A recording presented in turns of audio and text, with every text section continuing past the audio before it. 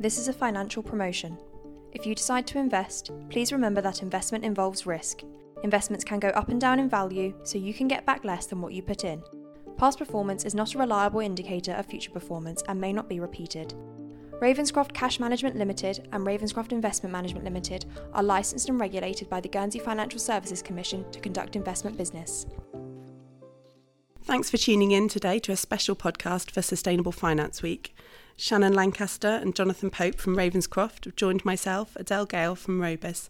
And we're going to talk about ESG considerations for insurers' cash portfolios. We know that the global landscape is changing. It's changed.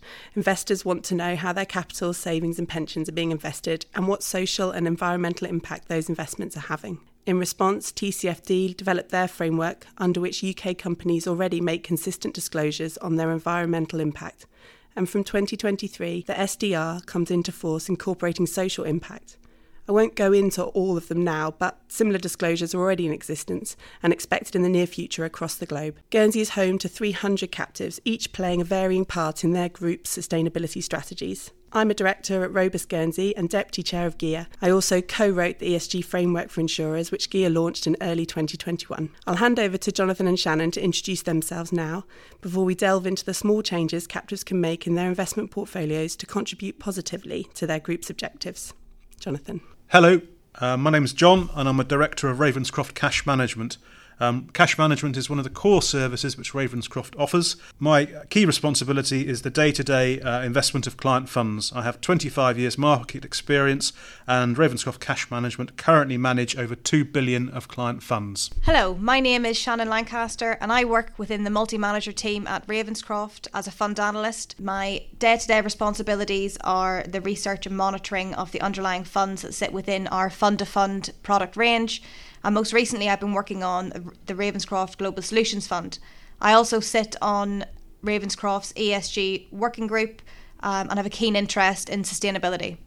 Thanks both. So many captives deploy cash strategies as part of their investment portfolios, and Ravenscroft provide cash management services to a number of Robus clients. Robus are an insurance manager in Guernsey. But Jonathan, can I ask you, just to start with, why is cash a good solution for captives? Thanks, Adele. Well, in our experience, captives are taking on insurance risk and their focus is on mitigating that. It perhaps makes little sense in most cases for them to then take on investment risk as well.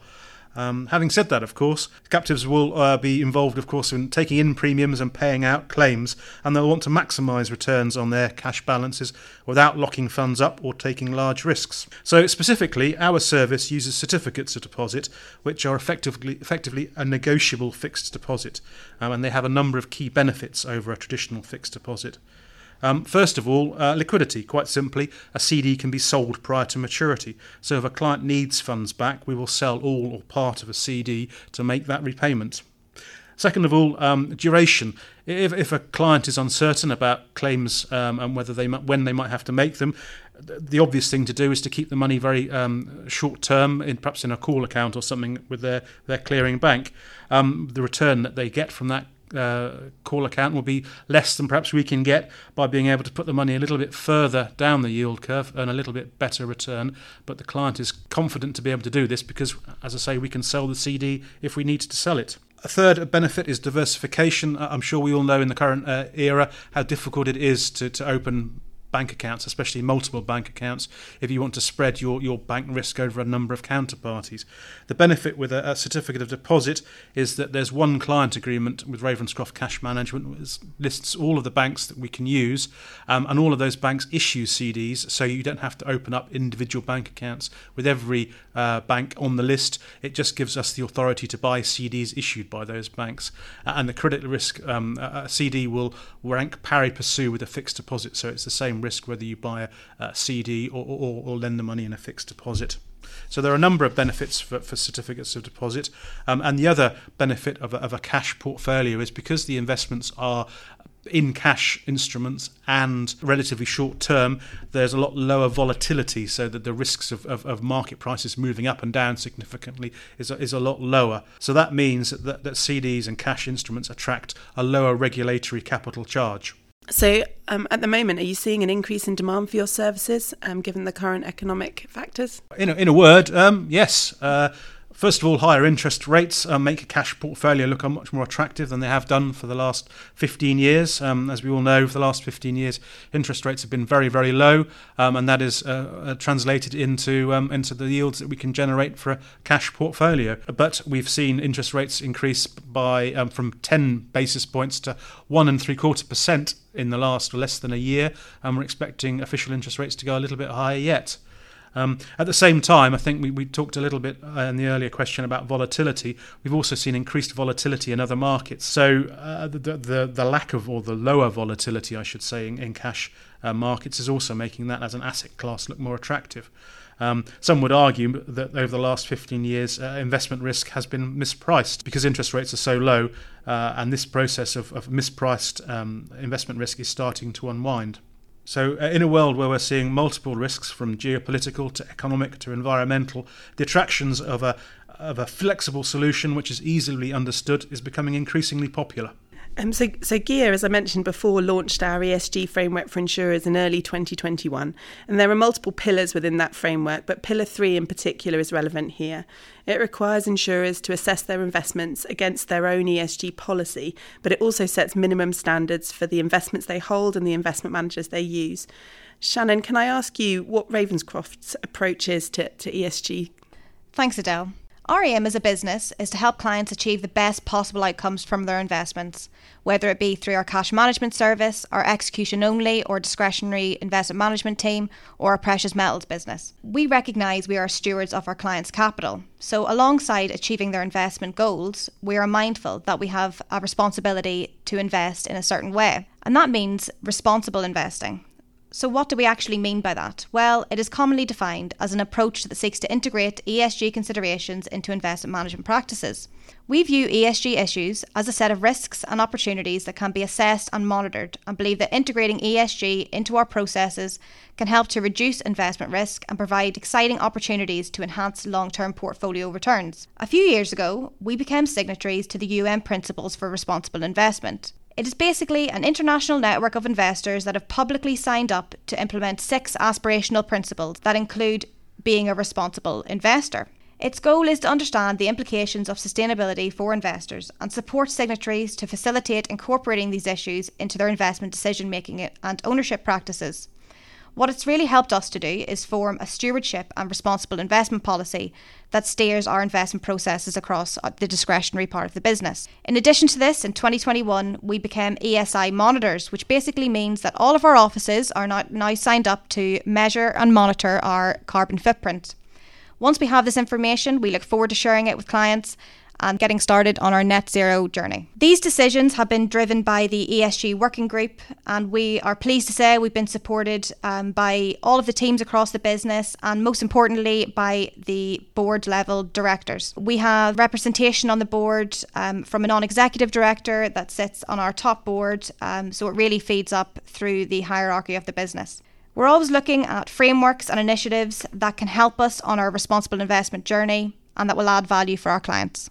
Insurance managers and captive boards aren't necessarily experts in assessing the impacts of their investment on the environment or on society. How can Ravenscroft help specifically in respect of cash portfolios, but obviously also looking at the underlying banks that are being invested into? So how do we approach ESG investment? Well, on the cash management side, as John has mentioned, they generally invest through certificates of deposit. So the impact of ESG work is actually quite limited, but it doesn't mean that we can't do anything. These CDs are issued by large global banks, and CDs don't carry voting rights, so we can't be active owners of them. And we can't directly alter the behaviour of these banks, but their sustainable investing initiatives and policies are public and reviewed periodically. And these actually form part of the decision-making process of the cash management team when they're investing in these CDs. In addition, the team have formed a counterparty ESG credentials list that includes Sustainalytics ESG ratings, which some of you may be aware of, alongside the Moody's long-term ratings of these global banks. As with everything, we expect our processes to improve over time as transparency and consistency of data on key ESG issues becomes available. And we look forward to updating our clients along the way through our ESG journey as a business. So how easy is it to set up a mandate with Ravenscroft, and what do captives need to provide you with? Well, we try very hard to make account opening as straightforward as possible. Obviously, we have very important regulatory requirements to adhere to, but in simple terms, a prospective client needs to complete an application form and sign a client agreement. The application form details all of the information our new business team will need to onboard the client. How complicated the structure is stipulates how much information we require. But we will always communicate clearly what we need and why we need it. The client agreement is a specific cash document which stipulates basically what we can do on behalf of the client. It provides the discretion we need to get on and manage a client's cash. The exact guidelines are agreed at the outset, but they are adapted to suit individual requirements. It's not a one-size-fits-all policy. For instance, if a captive has an existing relationship with another bank and would prefer that we didn't use that bank, then that's an easy thing to be able to do, to amend the limit list to remove the counterparty concerned. Once both sides of the take-on process are complete, we can start to manage the client's money.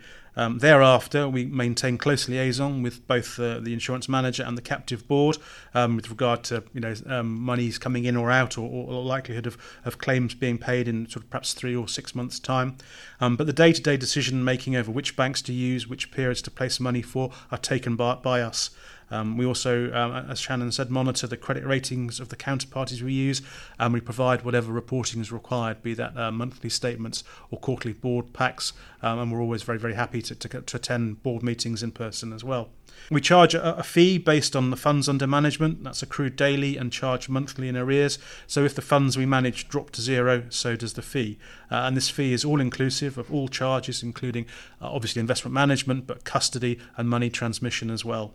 Thanks very much, Jonathan and Shannon. Really enjoyed recording this podcast with you. I think it's really important that all of the captives that we have in Guernsey are aware of what they can do to overlay their own ESG criteria and policies onto their investment portfolio, and how you guys can help them to achieve that. So thank you very much, and thanks everybody for listening. Thanks very much, Adele. Thank you, Adele. Thanks very much. Bye.